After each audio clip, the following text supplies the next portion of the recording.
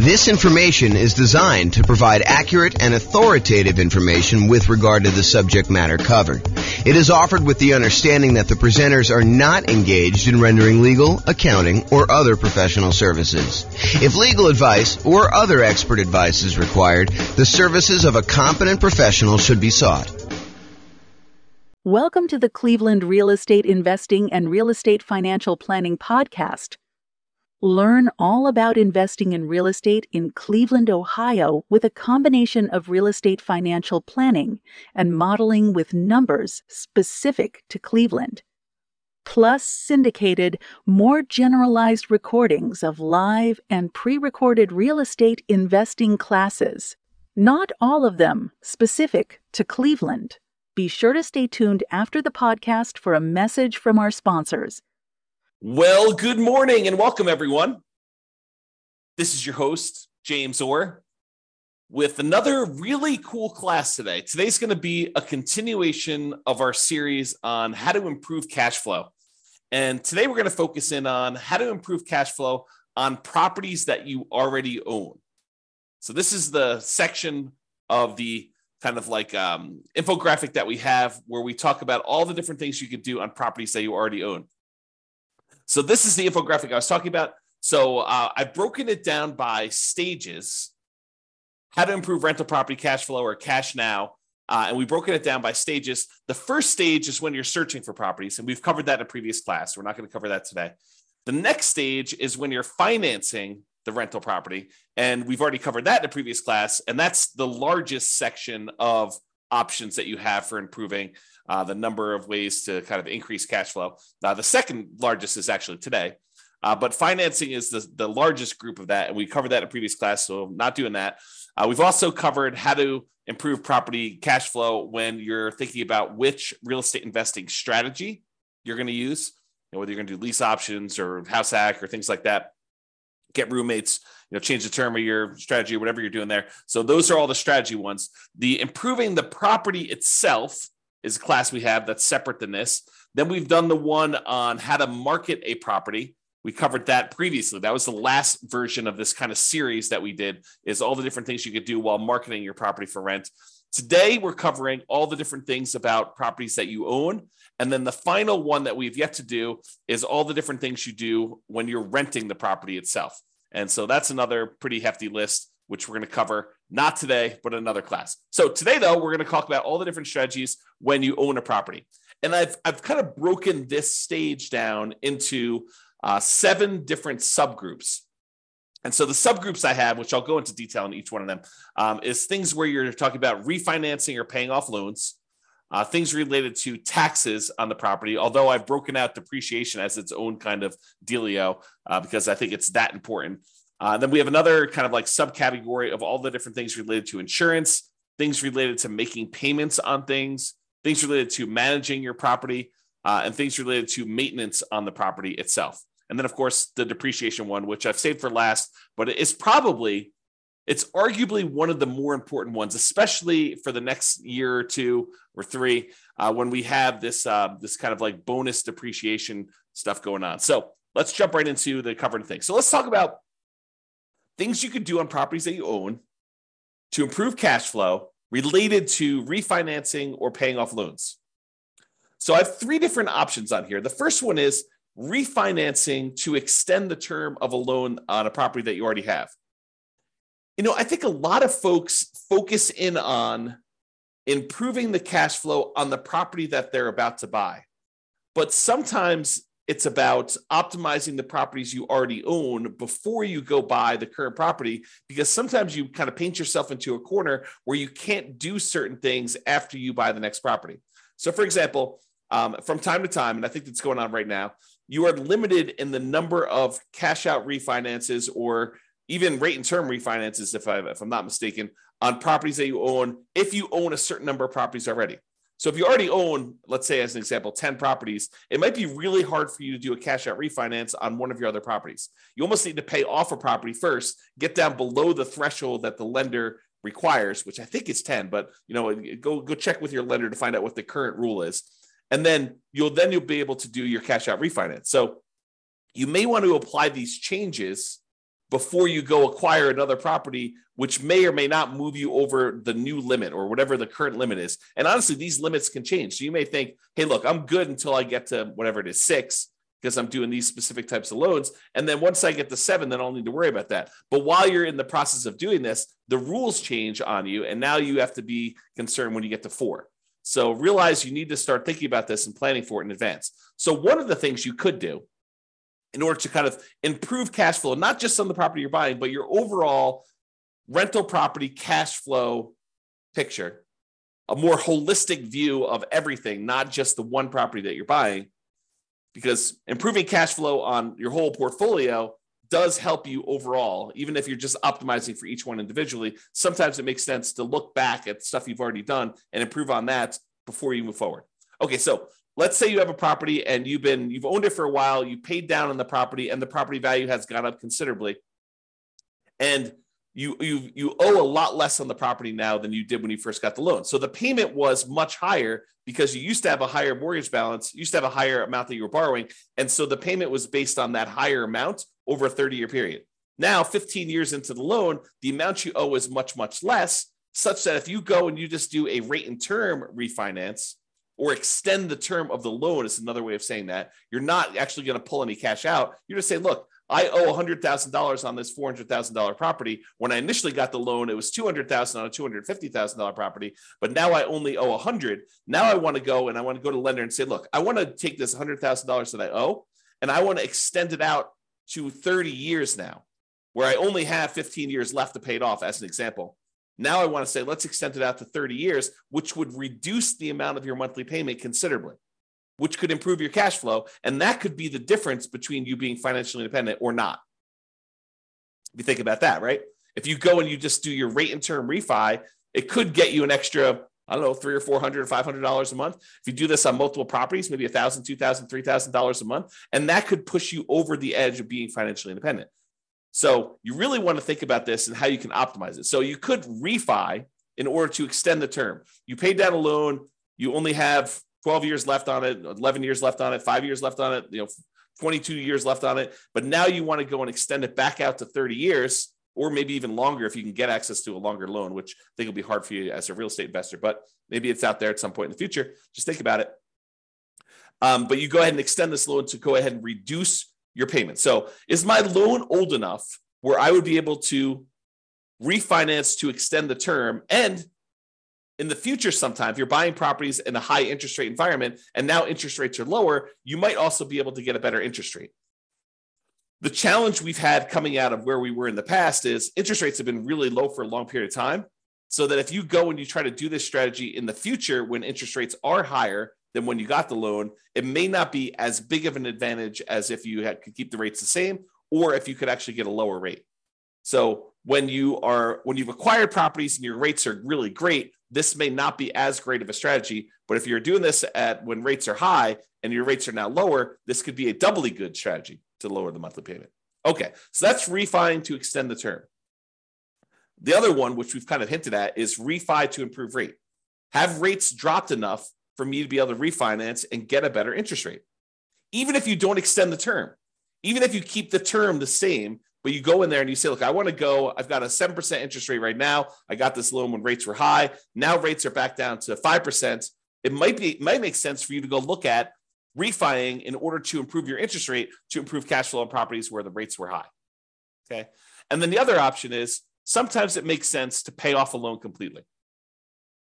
If you have the cash sitting on hand where you've got it invested in something else, maybe you take that money and you pay off the loan. Now realize if you pay off the interest rate if you pay off a loan, the return you're getting on your money is the interest rate of the loan. So if you've got a 3% loan and you pay off that mortgage, the return you're getting on the money that you used to pay off that mortgage is technically 3%. Now, sometimes it feels very differently. Sometimes it feels like, I'm freeing up $2,000 a month on a mortgage payment by only paying off $50,000 of loan that's remaining, because you paid down the loan so much, but your payment was based on 20 years ago when the payment was $2,000 a month. So realize that it could feel very differently, but technically the return you're getting is the interest rate of the mortgage itself, which may or may not be good. I mean, if you're at an 8% rate on your loan, then that may not be such a bad thing. If it's only 2 or 3%, I don't know. That's a little bit lower. You have to decide whether that's important to you. And for those of you that are thinking, hey, I don't have all this extra cash laying around. Well, some people, their strategy is to acquire more properties than they need, sell off some of the properties in order to pay off the other ones. So you may acquire, 1 or 2 properties a year for the next 10 years. And then at the end of the 10-year period, you take 3 or 4 or 5 or 6 of the properties that you acquired, you sell those, pay the capital gains tax, pay the depreciation recapture tax, pay the real estate commissions and the closing costs on it, so that you walk away net with your true net equity after all those expenses, and use those proceeds to then pay off loans on the 4 properties or 5 properties or 6 properties, however many you decided to keep. And that could actually improve cash flow, especially if the ones you're selling are equity rich, but not cash flow strong. If the cash flow, the return on equity from cash flow is actually not great on those, you could take those and you could actually significantly boost the properties that you end up paying off to really improve cash flow on those. So some people, that's their strategy. Their strategy is, look, I'm in a market where it's really hard to make properties cash flow. What I really need in order to be financially independent at the end, if I'm kind of like looking forward to when I'm going to be financially independent, what I really need at the end is I'm going to need some free and clear properties, because these properties financed are not the most amazing at cash flowing. So maybe you're acquiring a whole bunch of properties using kind of like buying properties, maybe below market even, as kind of rocket boosters to get really good returns, especially early on when the return on equity is so great, and then use that money to then pay off other properties at some point in the future. If you read the book Creating Wealth by Robert Allen, one of his chapters is about this strategy. And before you go run out there and buy it, his numbers are really old. It's a very dated book, and the math on them is not the most amazing.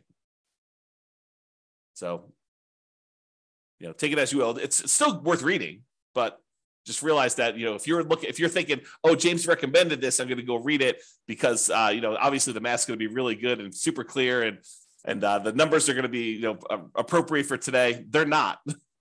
Unless he's got a new version out that, to be fair, the version I'm reading is probably a 1990s version or something like that. It's on my shelf somewhere. Trying to see if I can see it. Yeah, it's down there in the corner if you can see it.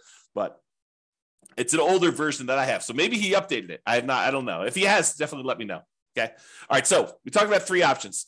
Refi to extend the term, refi to improve the rate, and then pay off the loan completely might be an option where you can improve cash flow overall in your portfolio before you go buy something else.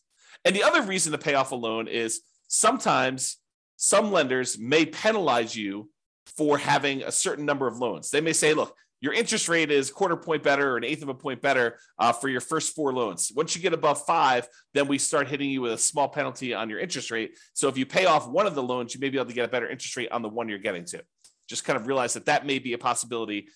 If it's not there now, it has been in the past, and it may come back. Okay. Let's talk about taxes. Kind of have 3 different options here about taxes. So number 1 is, can I correct incorrect information with the county assessor about the condition or characteristics of my property? Now, if they're listing your property as in like super premium condition and it's a 5-bedroom, and you know that it's actually a 4-bedroom and the condition's more average than it is super premium, you could go to the tax assessor and say, look, my property is not what you're saying it is in the assessor. And because of that, you're using different comps, which means that you're saying that the property is worth more when it's really not. So my taxes should actually go down because it's only a 4-bedroom and it's only of average condition. It's not of this super premium condition. And some tax assessors may send someone out to inspect the property. Some may take your word on it. Some may say, yeah, that makes sense to me. Here's the permit that we pulled when we showed that it was only a 4-bedroom. Whatever it is that they need to do, you may be able to get your taxes reduced, which by reducing your expenses on the property, that does improve cash flow, right? Income, all the income on the property minus all the expenses. So if we can improve taxes, we can improve our cash flow. If you have property taxes that go up, around here, we redo our taxes every 2 years. Your market may be different. Go find out from your local county tax assessor what the schedule is for redoing property tax assessment. Some redo assessments every time you sell a property. Some do it only every certain period of time. But if you go and you find out that they've raised your taxes and the taxes seem significantly higher than what you thought they should be, you can go and contest them in many markets and say, look, you're using the wrong comps. If you use the comps that I'm pulling here, my taxes are actually much lower than what you say they are. And they may or may not agree that, the automated system valued this incorrectly. We'll go ahead and make a change and you might save some money on taxes. Or they might say, no, the comps that we use are valid and our methodology is actually correct here and the taxes stay the same. Maybe you get some improvement, maybe you don't. I don't think it's a universal automatically granted, but you might be able to go and contest your taxes with a tax increase and try to save your money. Now, if you can go save, $50 a month on 10 properties, starts adding up. Starts really improving your cash flow if you could do this. And also keeping the taxes legitimately where they should be and not a little bit higher than where they should be will help you keep your taxes low overall. So you don't want to let your taxes be high and then next year they're kind of increasing from that point. You want to keep them where they should be by using the right comps, and hopefully the next year they won't increase it using the bad comps again. They'll sort of say, okay, yeah, we were wrong about this. We'll use the right ones, in theory. And then finally, for taxes, vote. Vote appropriately for changes in taxes that affect property taxes.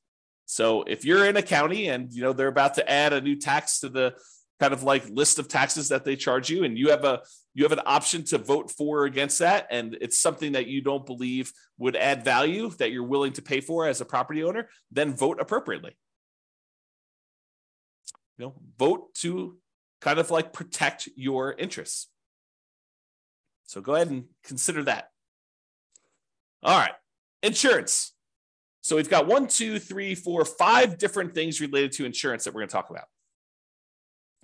First thing, who is being insured?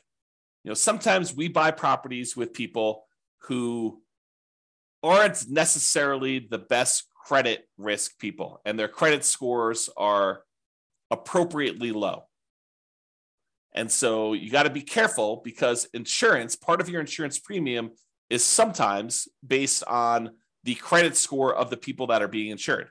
So can you remove people who have really low credit scores that may be making your insurance premium higher than it needs to be? Or in some cases, adding someone who has really good credit could help lower your score, could help lower your insurance premium. Same policy, exactly same policy, but because someone has a good credit score or a bad credit score, it could actually change the rates that you're being quoted and that you'd be charged for that insurance policy. So realize adding or removing people from your insurance policy could improve or worsen the rate you're getting. And so talk to your insurance agent about that and whether you should remove someone from being insured on that or not. Next one, insurance deductible. So we've done a whole class on insurance, and I'm sure we'll do another one in the future. But the idea is you get to select how much of a deductible you're willing to pay before the insurance kicks in. So imagine you go buy an insurance policy and you say, look, for this insurance policy, I want a $10,000 deductible, meaning that I will pay out $10,000 before the insurance company needs to pay out anything. And so let's say there's a hailstorm and you need a new roof on your property and the roof's going to cost $17,000. The insurance company, instead of writing you a check for $17,000 when you have this hailstorm and you have this new roof that needs replaced, they might write you a check for $7,000 because you have a $10,000 deductible and you're responsible for that first $10,000, and then they cover the rest after that. Well, as you can imagine, if an insurance company, if you get an insurance policy where you're paying the first $10,000, that's going to be less expensive for the insurance policy than someone who has an insurance policy with exactly the same coverage where the insurance company pays everything over $1,000. So if they needed a new $17,000 roof, they'd be paying out $16,000 versus $7,000. So you could go in there and you could take on some of this risk yourself by having a higher deductible. Basically, anything under a $10,000 claim, you are basically saying you're going to cover that because the insurance company knows you're not going to make a claim if they're going to have to pay out nothing. You shouldn't make a claim if they're not going to pay out nothing, right? So realize you could adjust the deductible in order to change your insurance premium. Now realize this is putting you at a possible risk, and you need to weigh that risk and say, am I willing to take on that level of risk? And I think for me, it changes property to property. Like there are certain properties I have where I have much lower deductibles, and there are certain properties I have where I have much higher deductibles. Okay, but you have to decide what level of risk you're willing to take on yourself. Can I raise my property insurance deductible, take on more of the property insurance risk personally, and have a lower monthly payment for insurance, knowing that if something were to happen, I'm actually going to have a pretty significant hit to my cash flow because I'm going to need to pay out that premium upfront, right? You may be trading an improved cash flow now instead of having this risky, I need to pay $10,000, which is a lot of $100 a month in order to get caught up to the $10,000, kind of like deductible that you need to pay in. So you need to weigh those yourself. And you can find out the quotes for them. You could say to the insurance agent, I'd like to get quotes for me having a $5,000 deductible or a $10,000 deductible or a 1% deductible. They use the property value as a percentage. You can kind of get different quotes and find out what the policy is and see which one makes sense for you and what you're opening yourself up to as far as risk there. Okay. Next thing, shop insurance rates. Would it occur to you that sometimes an insurance company will price themselves very aggressively, very low, in order to acquire some business at one point in time, and then years later, they decide they want to move away from that particular type of business? And one of the ways that they signal that to the population is they start raising their rates to discourage people from using them. Is that possible that insurance company could do that? So if you've had an insurance policy over time, even though you priced that out and it was super competitive 5 years ago, now 5 years later, the insurance rates may have gone up considerably such that it may not be competitive anymore. Or other people may be much more competitive. They're wanting the business where this other company is sort of just humming along saying, now we've established ourselves, we've got a big enough group of clients, we don't need to be pricing ourselves very aggressively anymore. So we're just going to have what normal rates are, but there may be one or two or three other companies that are very aggressively trying to acquire business. And for the same exact coverage, the rates could be cheaper for one company to another. Also, the quality of the company, their service, their kind of like reasonableness in claims, their speed to pay, their kind of like denial of claims versus the acceptance of claims ratio, like all of these things can come into play where you may be getting a cheaper rate, but they may deny you if you really have legitimate claims, and then you got to go fight with them, versus another company, they may actually have a higher rate, but they're willing to, kind of like honor your claims without fighting with you as much. Just realize that there are differences that you might be paying for that may be hard to see. Even with the exact same coverage, it may be hard for you to see kind of those different things. So shop around, compare insurance rates to make sure that your insurance premiums are competitive. And it is important to make sure that you're getting apples to apples comparisons. You don't want to get, say, hey, what's the insurance policy on this property that I'm getting? Here's the address. And you go quote it that way, and three different insurance companies give you quotes, and they're all over the place. One of them's really high, one of them's really low, one of them's right in the middle. They could be giving you quotes on very different coverage. One could cover a lot of things. One could cover the bare minimum of things. One could cover you up to certain limits that are much higher. One could cover you to certain limits which are much lower. One could have carve-outs or exclusions. So you got to really read these carefully, and it's very hard to compare. At least that's what I found when I used to do this. My wife does it now, so I don't do it anymore. Okay. All right, so insurance coverage. Can I evaluate the exact property insurance coverages to make sure you have an appropriate level of coverage? So by going in and reviewing your actual policy and saying, do I really need this amount of coverage? Or do I really wanted to have this particular coverage on this particular property. How come I don't have it? Maybe I should get a quote and increase my insurance voluntarily because it makes sense for you to have that coverage. So evaluating what property insurance coverages you have and make sure that it's an appropriate level for you. Now, what does that appropriate level means? It's really up to you to decide how much of the insurance risk you want to take on yourself versus how much you want the insurance company to have. And then finally, insurance, but a totally different type of insurance. Before, we've been talking about property insurance, the landlord policy, mostly on properties that you own. Although if you're living in the property, it's owner-occupant policy, and then you want to tell them that you have roommates so you can make sure you get the right coverage there. But we've been talking about property owner coverage, property and casualty type of insurance. Now we're going to switch everything and talk about private mortgage insurance. Still insurance, but this is insurance that you buy when you put less than 20% down to protect the lender in case you default. And some of these private mortgage insurances, not FHA. FHA lasts forever unless you've got, there are some exceptions when FHA does not last forever. So you should probably still check with your lender. But most FHA policies are not going to have PMI that goes away. PMI lasts for the lifetime of the loan.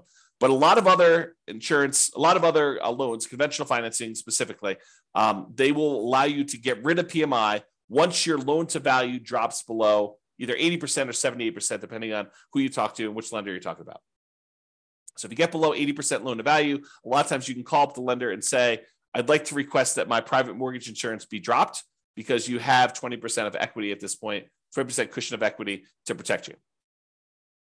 Sometimes they'll make you pay for an appraisal. Sometimes they'll do a kind of like desktop market analysis to see if they believe that's true.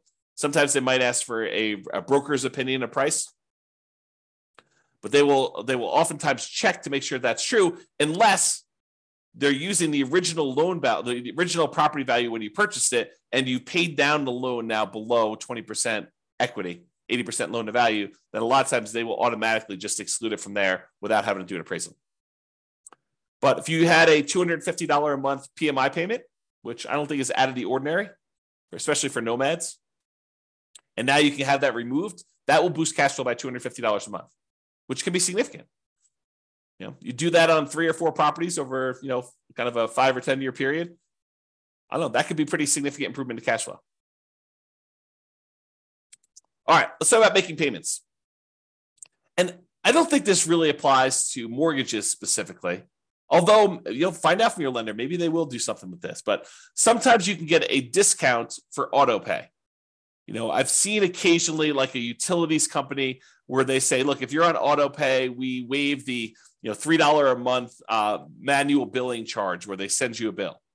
If we don't have to send you that, if we do it via email, then we will waive the $3 a month kind of like billing charge, and you can have a little bit less. This is not going to be a $100 a month type of savings, but if you have enough of them, it could add up a little bit. So can you sign up for auto pay on utilities or things like that to avoid a per bill fee charged by the utility providers or whoever the person doing the billing is? And then secondly, sometimes you can get a discount for early payments. For example, some HOAs will say, look, it's $600 a year if you pay quarterly, or if you paid all up front in advance, we do $550. And so you could save a little bit of money by getting a discount for paying things like HOA, or maybe your insurance will allow you to get a small discount if you pay all up front for the year in advance versus paying monthly. So realize that may be a possibility as well. All right, let's talk about property management. I'm going to give you 2 conflicting ideas right now because sometimes one's better and sometimes the other's better. So for example, you could self-manage the property, save the fee that you were paying for a professional property manager. You just have to keep up with the latest laws and the best practices and compliance issues and do the property management yourself. And some people on the recording listening to this, we're going to say, yeah, of course. I mean, that's easy. I'll just go ahead and do this. Why would someone pay a professional property manager when it's so easy to manage your properties? You just, you make a couple phone calls. When you have to turn the property over, it's not that bad. But then most of the time, these things are on autopilot, and I have very little things I need to do with the properties. They're almost like self-managing. Some people will say that. And then some people say, I never want to talk to a tenant. I'm an introvert. I have zero desire to keep up with all of these latest laws. I mean, who can keep track of all this stuff? Fair housing. I mean, that seems like it changes every other day. And, what are the best practices for managing my property? Starting, 15 days ahead of time, wait for the property to be vacant before I market it, starting 60 days ahead of time, what should I be doing for this? And, how do you keep up with all the changes for the leasing laws? And, how do you do all this stuff? And, can I commingle funds? And do I need to have a separate trust account and all that other stuff? I'm just going to go hire a professional property manager. They'll do it. I'm going to find a person who's really, really good, and they'll be able to go and do that. And I'm too embarrassed to go ahead and raise rents every year. A professional property manager will be able to do that for me. And so overall, I think the property management fee is going to be covered by the fact that they're probably going to increase rents when I wouldn't otherwise do it. And I think both of those are probably valid arguments.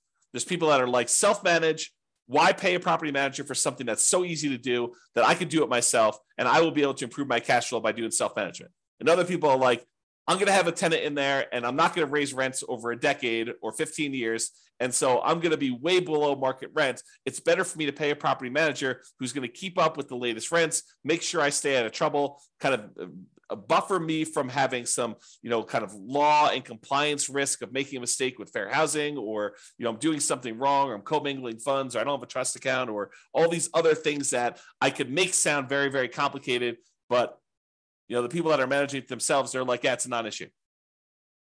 So you have to decide which one of these makes sense to you. And I think that both of them could be right for different people.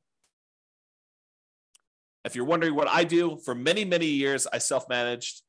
For many years, I self-managed with the help of a property manager. So like I had a property manager doing some things, and then I've completely switched over now where I don't manage any of my properties myself. It's all professionally property managed.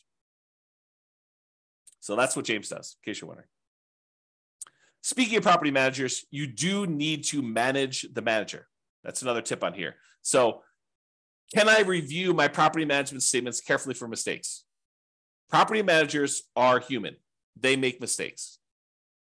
Sometimes a lot, depending on who it is and their policies and kind of like their team and who's doing stuff and how much turnover they have and a whole bunch of other factors that go into that. But sometimes property managers make a lot of mistakes.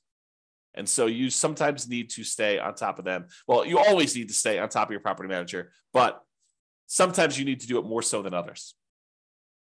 And that could actually save you. I mean, if you have a wrong bill and they accidentally charge you $1,000 for something that you didn't need to pay, or it was really a $4,000 bill instead of a $5,000 bill, and you don't catch that, that's almost $100 a month. That's pretty significant for cash flow. So take that into account. And then related to that, insist on best practices. Can I insist that my property manager utilize the best practices? Marketing early, way before the property is vacant. Raising rents with each lease renewal. Not just saying, hey, we got $2,000 a month last time, we'll get $2,000 a month this time. Making sure that they do rent comps and push the price if they're starting early. Can you insist that they have the best practices? Now, as a practical thing, you could try to do this, but as a practical thing, if they're managing 1,000 units and you've got one rental and you want them to change their policy and do something different just for you, do you think that that's likely? I will tell you from experience, it probably isn't likely unless it's something that is very reasonable and very easy to do. But if you expect them to change their internal policies to do something very different for you than everyone else, even though that may be the best practice, good luck with that. Now, change that up. You've got a property manager who has 300 properties under management, and you have 50 of them. You have 50 doors. Do you think you have some pull, some sway in getting something changed in their internal policies? I think you do. Okay, so take that into account. All right, let's talk about maintenance on properties. In general, I think it's better to maintain properties, keep them up to date, keep your tenants happy, reduce turnover. A properly maintained property should overall reduce turnover, and turnover can be very expensive. So maintaining your property, can maintain it to minimize the time between tenants. Another reason to maintain your property is then you have less to do when the property turns. If you know that you're keeping up on all the little maintenance requests that you get from tenants, which are legit, then when the property needs to turn over, you don't need to do all those things anyway. They're already done. They're already maintained. Okay. So can you maintain property to minimize vacancy, to improve cash flow overall? And then sometimes we're talking about quality materials. Sometimes it makes sense to use a slightly more expensive material that will last much longer than using a kind of like temporary lower quality fix to save a couple dollars up front. For example, in some units, it may make sense for you to do luxury vinyl tile or luxury vinyl plank, spend a little bit more money up front than to pay for low grade carpet that you know you're going to need to replace much more frequently than the LVT, LVP. Which, if you look at it over a long period of time, it looks like you took a hit to your cash flow. But if you figure out this lasts twice as long, but it only costs 20% more, then you should have reduced your overall expenses on cash flow over a longer period of time, not just in that first year when you took the hit on a little bit more expensive. Okay? All right. This is the last one. And this is really important because these could be big dollars. Depreciation. Depreciation is the tax benefits you get from the IRS for owning rental property. The basic idea is this, and this is all layman stuff. So don't go to don't go into your IRS audit and say, James explained it like this. So, they're like, who's James? who's this guy anyway? You need to go talk to your tax professional and get like the legit thing, or go look up the tax guide and actually read it yourself. But this is my layman's version of what this is. When you go buy a rental property, the government says, look, this property is going to depreciate in value over time. The usefulness of the building itself is going to fade over time, such that over 27 and a half years for residential properties, it's going to go from whatever it's worth when you buy it down to zero.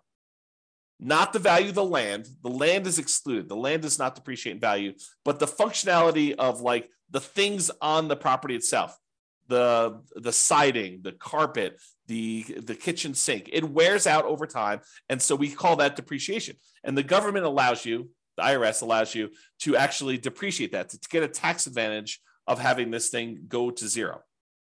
So how it works is this. You buy a property, and let's say it's a $400,000 property. And let's say the land is worth $100,000. You'd find out from your tax assessor or ask your CPA for advice on how they do it in your marketplace. But let's say that the land is worth $100,000. So the depreciable amount for the building is $300,000 as an example. So normally the government would say, look, if you want to, you could take that $300,000, the value of the building, and you could divide by 27 and a half years. And then on your taxes, you could offset income you have by that amount each year. So on a $300,000 property, let me go ahead and pull up a calculator here, and I'll do a little bit of math for you. So $300,000 divided by 27.5. So they're basically saying you could take $10,909 and subtract that from the income. I'll say eligible income in order to not pay taxes on that amount. So to use really basic layman's terms, which isn't exactly correct, but it's good enough for me to explain it to you. If you made $100,000 a year, you could take this $10,909. Let's just call it $11,000. We're going to round up. So this $11,000 in depreciation, and you could remove that from the income that you made so that you're paying taxes only on the amount that's less. So if you made $100,000 minus $11,000, you're now paying taxes on $89,000 instead of taxes on $100,000. So because you were able to deduct that depreciation from your income. Now, what that means is this $11,000 in depreciation that you got, if you multiply that by your tax rate, whatever your highest tax rate is, because it's really on the highest, although if you use effective tax rate as an estimate, it'll kind of make it a little bit more conservative because your effective tax rate is a little bit lower. So if your effective tax rate, let's say, is 25%, that means about $2,500 per year is how much you didn't have to pay in on taxes, which if you squint really hard is like $200 a month. So you got almost like $200 a month in saved taxes, which looks like cash flow to you. Because you could go to your job and you could say, look, adjust my exemptions, adjust the kind of like exemptions you're taking out of my paycheck so that you're lowering the taxes that are taken out of your monthly paycheck so that you get a little bit more on your job paycheck, because at the end of the year, you're going to get this depreciation and you're not going to have to pay that amount in money. So you could say, look, go ahead and adjust my normal paycheck stuff, even though it's technically from the real estate. But so I'm paying less in the taxes on my paycheck. I get more money in each weekly paycheck or biweekly paycheck or monthly paycheck or whatever you're doing, so that it actually looks like cash flow to you each month. And you could go do that, adjust it so that it's about $2,500 for the year, about $200 a month. And that actually would improve your cash flow. So it is like improving cash flow, right? By getting this depreciation benefit, even though it's really a tax benefit that you get at the end of the year, it really is like getting cash flow, because you may just get it. If you think about it, getting in advance at the beginning of the year, you're paying last year. So it looks like this year's moving forward. Or if you want to take it out of your monthly paycheck, your weekly paycheck, or whatever from your job, you can do that as well. And there are definitely some rules for this, right? Like if you earn so much money, you have to defer it. You can't take it all at the same time. If you don't qualify for, the active real estate investor thing, then you might not be able to take it. So there's some rules to this. You got to go look at those and talk to your CPA or read them yourself to go into them. But this idea of being able to take depreciation is really important. Now, why am I making such a big deal out of this? Because with depreciation, you have to take it. You can't choose not to take it. The IRS assumes that you have taken the tax depreciation benefit. So when you sell the property, they want to capture this back. They want to take the benefit that you got and they want to charge you taxes moving forward, depreciation recapture tax. So they assume that you took it. It's not like if you don't take it, then you don't have to do depreciation recapture. That's not true. You have to do it. So if you got to do it, you might as well do it. So why am I making a big deal on this if you have to do it anyway? Well, there is an optional thing you can do. You could go to an engineering firm and have them go through your property and determine what the depreciation schedule is for each individual component instead of the depreciation schedule for the entire building. The really simple way to do it is you take the entire building, not the land, but you take the purchase price, you subtract out the value of the land, you get the value of the building, and you divide by 27 and a half years, and that is a simple way to calculate it. However, you could hire an engineering company to go into the property and say, oh, flooring, that's a 5-year depreciation schedule. So instead of taking this $3,000 building and depreciating everything over 27 and a half years, they break out each individual component into its real depreciation schedule. So flooring may be 5 years. So now they take all the value of all your flooring in your house and they say that whole value now, instead of taking that over 27 and a half years, we are going to take that over 5 years. And so that actually can make the amount of depreciation you get much earlier. You don't have to wait 27 and a half years to get the value of the flooring. You can take that over 5 years, which can significantly improve the cash flow from depreciation, that cash flow you're getting on the property early on. In theory, when you probably need it most. Now, if you're buying a property and your cash flow is not great because prices are high, interest rates are high, and rents are lagging, it tends to be not great early on. And then as rents sort of creep up over time, it gets better and better because most of the time your payment is fixed, right? Your mortgage payment becomes fixed. And so even though tax and insurance are going up a little bit, rents are going up faster than those. And so cash flow tends to improve on rental properties over time. So usually your cash flow is worse early on. So getting this cash flow from depreciation benefit earlier is better for you. And apparently you could take some bonus depreciation, which I'm not a tax expert. Go talk to your tax expert about it. But you could take this bonus depreciation early for the next couple of years. So right now, your bonus depreciation percentage is 80%. That's in 2023. I'm recording this March 30th of 2023. And this year, according to tax code, you could take an 80% bonus depreciation. Next year, it's 60%. So 2024, it's 60%. 2025, it's 40%. 2026, it's 20%. And in 2027, there's no bonus depreciation. Now, it's possible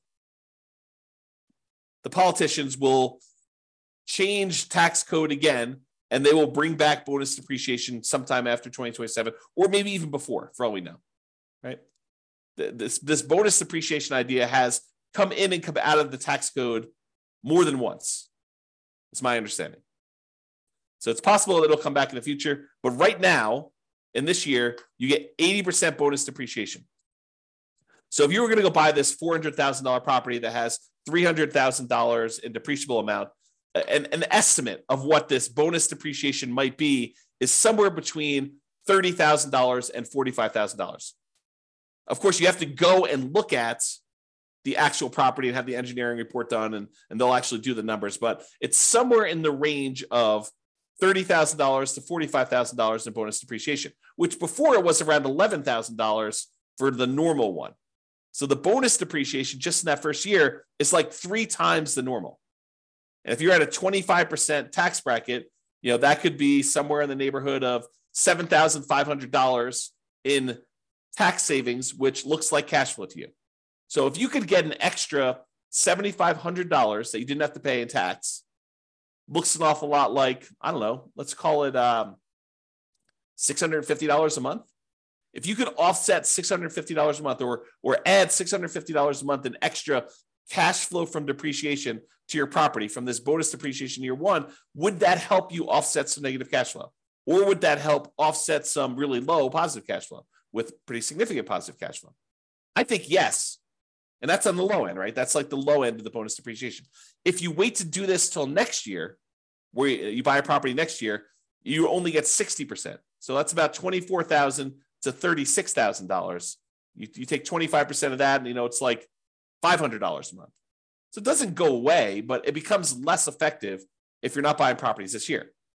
Now, in addition to that, you get this bonus depreciation all up front, but you also take the things like the carpet or the flooring rather, and the appliances and the cabinets and all that other stuff, and you kind of force that into a more compressed time period. You get additional depreciation over the next 5 years because that you've moved up. Now, realize this is not creating nothing out of thin air.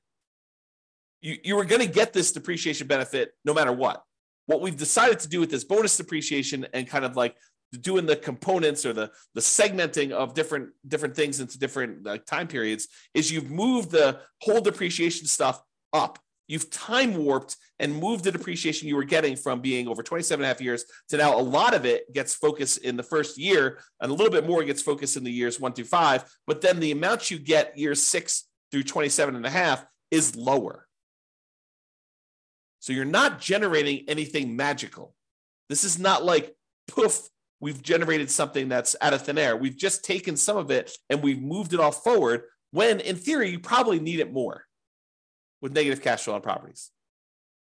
And again, this is not something that you get for free. When you sell the property, they have depreciation recapture. Now, let's just very briefly talk about this depreciation recapture so that you don't get scared by it. Depreciation recapture is they're going to take the amount of depreciation you took on the property and they're going to multiply it by a tax rate. The max is 25% from what I understand, but the amount is really the amount of your tax rate. So if you're being taxed at less than 25%, they'll use that number. If you're being taxed at more than 25%, they will tax you at 25%. Now, you can delay or defer paying those depreciation recapture taxes, move them onto the next property that you're buying by doing a 1031 exchange. So you pay about $1,000. It could be a little bit more, it could be a little less, but you pay about $1,000 and you defer having to pay this depreciation recapture tax and any capital gains tax on the property that you're selling, and you move it down the line. And additionally, if you own this property long enough and you eventually die while owning the property, it gets passed on to your heirs, and the amounts that you have for depreciation, it goes away and it gets stepped up. You have stepped up basis. Okay. So realize that this is not like a real issue. If you have the depreciation recapture, when you go to sell a property, you just pay the tax as part of your proceeds and you'd move on. It's not a big deal. And you got the benefit early on. It's almost like, I don't want to say this, but it's almost like a loan from the government where they're giving you money now only to say you're going to have to pay this later by owning this rental property. Okay. So we talked about this bonus depreciation. If you buy a property this year, you get between approximately on a $400,000 property, it's going to be somewhere around the $30,000 to $40,000 gross depreciation benefit. Okay. And over the next 5 years, you'll get between $30,000 and $45,000 more.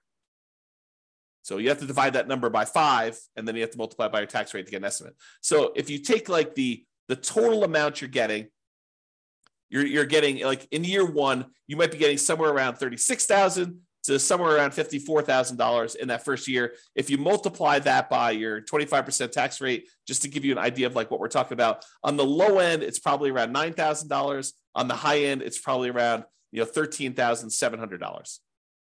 So somewhere around $800 to $1,000, maybe a little bit more per month in extra cash flow. Is that significant? Yes, very significant. So if you had a property where you were like, hey, I'm getting, negative $500 a month in cash flow because I'm putting 5% down and interest rates are really, really high and the prices have just run up over the last few years and rents aren't that great right now. They're lagging behind. I mean, they're up, but they're lagging behind a little bit from how much prices and interest rates have gone up. Will an extra $800 a month help you in the first year? Yes. Will an extra $1,000 a month help you in the first year? Yes. And in the second year, you're probably talking, this because you're moving some of the depreciation up there. You're probably talking about, let's see, on the low end, 30,000 divided by 5. You're probably talking like another, let's see here. Am I doing this right? Yeah, about $400 a month. Okay. So that's why this is important for improving cash flow. And you're going to want to talk to a CPA to understand this. And you're going to want to talk to an engineering firm that specializes in cost segregation. And one ideally that focuses on cost segregation probably for single family homes. This is really common in large commercial buildings, but it's less common, although it's completely usable, in these smaller properties. There's just a cost to doing this. You're going to pay a fee in order to have the cost segregation study done. Have the engineering company go and do that for you. So you pay a little bit of money now in order to get your depreciation benefits early on. And with the bonus depreciation, it's probably worth it. Okay? All right. So that's it. In conclusion, optimizing cash flow is about maximizing income and minimizing expenses. And today, I think we focus mostly on minimizing expenses, all the different ways to minimize expenses on properties. There are things you could do on properties you already own that will improve your cash flow overall. And I think that's what we focused on. It's better to take a more holistic approach and optimize at the various stages rather than just sort of like willy-nilly saying, oh, can I get more in rent? No, I'm done. You really want to think about this stuff in a better way, more holistic way. All right. That's all I got for you. Hope you enjoyed it. This has been James Orr. Have a great day.